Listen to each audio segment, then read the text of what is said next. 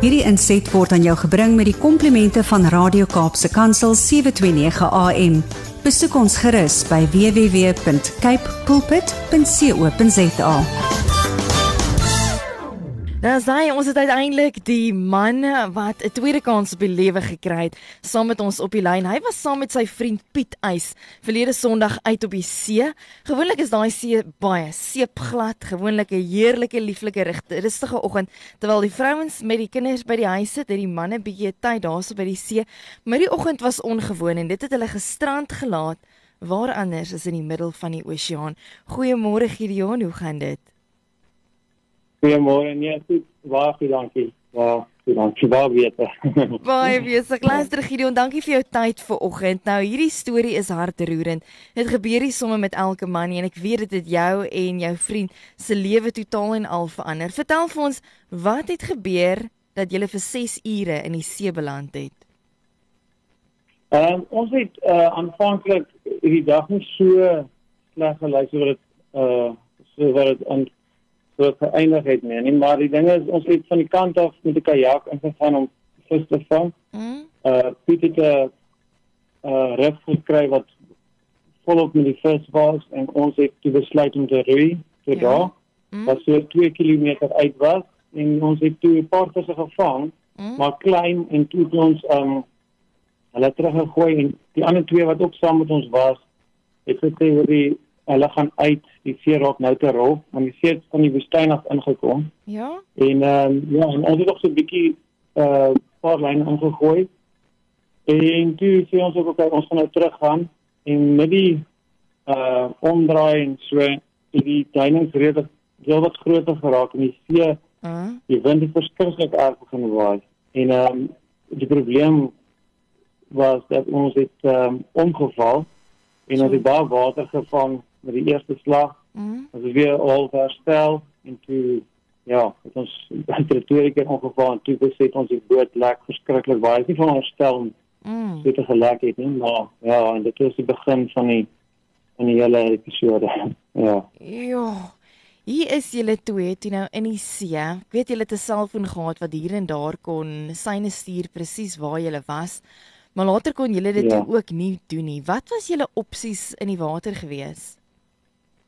Ons het toe, ek het vir Piet gesê, oor Piet, hier's moeilikheid. Regtig, ons moet nou, terwyl ons nog kan, met die selfoon was net so op 1-2 bar, heeltyd net daar rond, en hy vat nooit sy foon saam nie. Ja? Toe het ek 'n pin location gedrop, gestuur althans vir my vrou en mense wat aan die kant was, op die strand was, en hulle het nie ook nie gedink dit is so erg nie, want hulle dink ons sit maar net bo op die kayak, maar minstens geweet dit, ons is toe besig om te sink, en ons besluit toe dat ons gaan op die plek bly waar ons is, en ons haak toe die anker aan die rug, ons afgeswem gehaak, en toe hoop ons die mense kom ons soek, en ek het ook my vrou gebel, en gesê, ons het nog geslaap die oggend, ek spaar lief vir jou, ek het nie te veel bekommer nie, maar ons is 'n bietjie in die moeilikheid, en toe hoor sy seker maar aan my stem dat ons is nou in 'n erger situasie, en ons het toe gehoop, iemand kom soek ons, maar ons het ook gesê, ons gaan, as die wind nie draai 12 uur nie, dan gaan ons die anker dalk losmaak, en hoop ons dobber na een van die eilande toe, en so 2 uur, toe sê ek van Piet, hy sê ook toe, hulle gaan ons kom aan, en toe, maak ons die anker los. Nou sê vir my, watter gedagtes het julle mee geworstel? Ten minste het julle iemand by julle gehad, jy het die oproep na jou vrou gemaak reeds. Wat gaan aan in jou kop as jy daar alleen in die see lê? Ek het nog net, ek het vir Piet gesê, ek kan nie glo hierdie, ek gaan dood in die oseaan, hier in die Persiese Golf nie, en hy het ook maar net gesê, hy het my gevra as ek bang, en ek het gesê, nee, ek is bang, en hy het gesê, hy is ook bang, en ons het toe net gebid en gevra die Ek kan nie dink. Ons sou help. Jo, en hoe bid mens in so 'n situasie? Hoe bid mens wanneer jy sit met al daai vrees en jou kans vir oorlewing is so min? Ja, ons het nie regtig 'n opsies gehad nie. Ons het maar gedink ons sal ons kans vat. Ek sê 90% van die kajak was onder die water en maar net die punt was nog so bietjie het ons 'n bietjie gedryf. En ek het maar opgesê moenie hierdie boot los nie. Ons moet so naby as moontlik aan die punt bly. Ja. Maar die anker het ook nie meer so kwaai gehelp nie, want die stroom was baie sterk. Hy het letterlik net die 'n streep in die sand gemaak op die einde. En ons het toe hy het nog gevra as my saak reg en ek sê toe van nee, my saak is reg. En ons het net gedink dis nou goed en wel vir ons, maar die ding is net los klomp mense agter en soos mense weet, ja, dis klomp kinders betrokke en ja, niks. Ons het maar net, ek dink nie dit wel opreg in so tyd van nood, daar's nie enige, dit is nou so, ja, nou was het nie prijs. Was jou foon op so 'n plek dat jy weer kon huis toe bel, of was dit ook nou 'n verlore saak? Dit is die probleem aan die begin, as die boot so halfpad na die water was, dan ek half die foon in die lug en Piet stuur net die neus in die rigting van die gety, laat die golwe nou nie ons weer van die kant af kry nie. En die foon het baie gelei, maar jou hande is so nat, jy kan glad nie die foon aanlok of antwoord of wat ook al nie, so jy kon niks doen nie. Ek net ons kop het maar uitgesteek op die ou einde. En ja, die foon het gelei in hierdie water gesak en jy kon hom nie antwoord of iets sê of niks doen nie. So jy kon lankal nie meer die land gesien het nie. Ja, so Dis tragies. Luisteraars wat nou net by ons ingeskakel het. Ek gesels met Gidion Janse van Rensburg, al die pad daarso uit Abu Dhabi. Hy is 'n onderwyser daarso, is Suid-Afrikaner en hulle bly in die voorstad Al Ruwai. Ek weet nie of ek dit reg sê nie, Gidion, maar ek wil vir jou vra, julle gebede was beantwoord. Daar het 'n vragskip tot redding gekom. Vertel vir ons van daai oomblik. Ja, so ek sê, ons het die location stuur en hulle het die van ons vriende wat ook hier werk, het alles wat hulle kon doen gedoen om die daai punt by die mense uit te kry.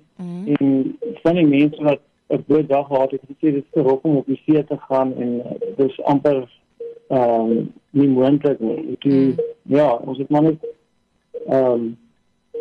die vragskip het ons kon kry uit die bloute uit van 'n ander rigting af. Ons het hom ek het net hulle het eintlik na die tyd, hulle het die oproep gekry om ons te kom soek in daai aanvanklike area. En ons het toe hy het ons gemis die eerste en die tweede keer, het hy vir ons gesê, en hy het toe geantisipeer al dat die stroom ons sal vat. Na min of meer hy het 'n baie bekwame kaptein gewees en hy het ons die derde keer het hy ons gekry. Maar dit is amper soos daai films waar die boot jou net mis. En ons het toe die span in die lug is gewaai, dat hy ons sien en die ou op die dek het toe so na ons rigting gewys en hy het ons toe gesien. En die skip het toe gestop. Wat 'n ongelooflike oomblik. Nou ek moet vir jou vra, toe jy by die huis kom en jou vrou en ek verstaan jy het net een kindjie, wat was daai oomblik? Wat het jy vir haar gesê? Wat het sy vir jou gesê na so 'n oomblik? Daar was maar trane gewees en ons het maar met mekaar omhels. My vriendjie het nie eens geweet of ek net gou na die supermark was of hy was ook maar net bly om my te sien en ons het net, ek het net gesê ek is baie jammer wat ek gedoen het en wat ek al weer gesit het. Sy was ook maar gestrand op haar manier. Het nie idee gehad waar ons is en ons was maar so 6-7 ure was ons maar, kan jy maar sê, verlore. Ja. Ja, nou Gidion, ons is saam met jou en jou familie so dankbaar hoe die Here julle lewens gered het. Ek wil vir jou vra, voel jy het 'n tweede kans gekry op die lewe, het die Here iets in jou hart kom verander, iets kom doen? Hoe voel jy na die gebeurtenis? Ja, ek sal definitief so sê, ek voel regtig of mense 'n tweede kans het. En ek het ook net besef, mense raak so half geabsorbeer deur jou alledaagse probleme en goeders wat jy dink so erg is, maar wat eintlik baie alledaags is. En ja, en dat 'n mens ook besef dat jy dink jy's 'n stuur van sake, maar dat 'n hoër hand eintlik in beheer is. En ek voel ook dat was net was so Engelsman sê wake-up call geweest, dat 'n mens nie dit moet vergeet nie. En ek voel regtig dat 'n tweede kans, ek weet nie, dit is moeilik om te verduidelik, maar ek lewe baie lekkerder nou na dit. Of ek kan maar sê, ek geniet die lewe baie meer. Ja. Ek kan sê. Wow, jy staan op met 'n nuwe lewenslus, want jy weet die Here het vir jou lewe gered en vir julle 'n tweede kans gegee. Gideon, baie dankie. Ons tyd is op. Baie groete vir Piet 100%. Eis wat saam met jou daarso op die boot was, en ons loof en prys die Here saam met julle, want ek is selfs 'n mamma van 'n jong seentjie.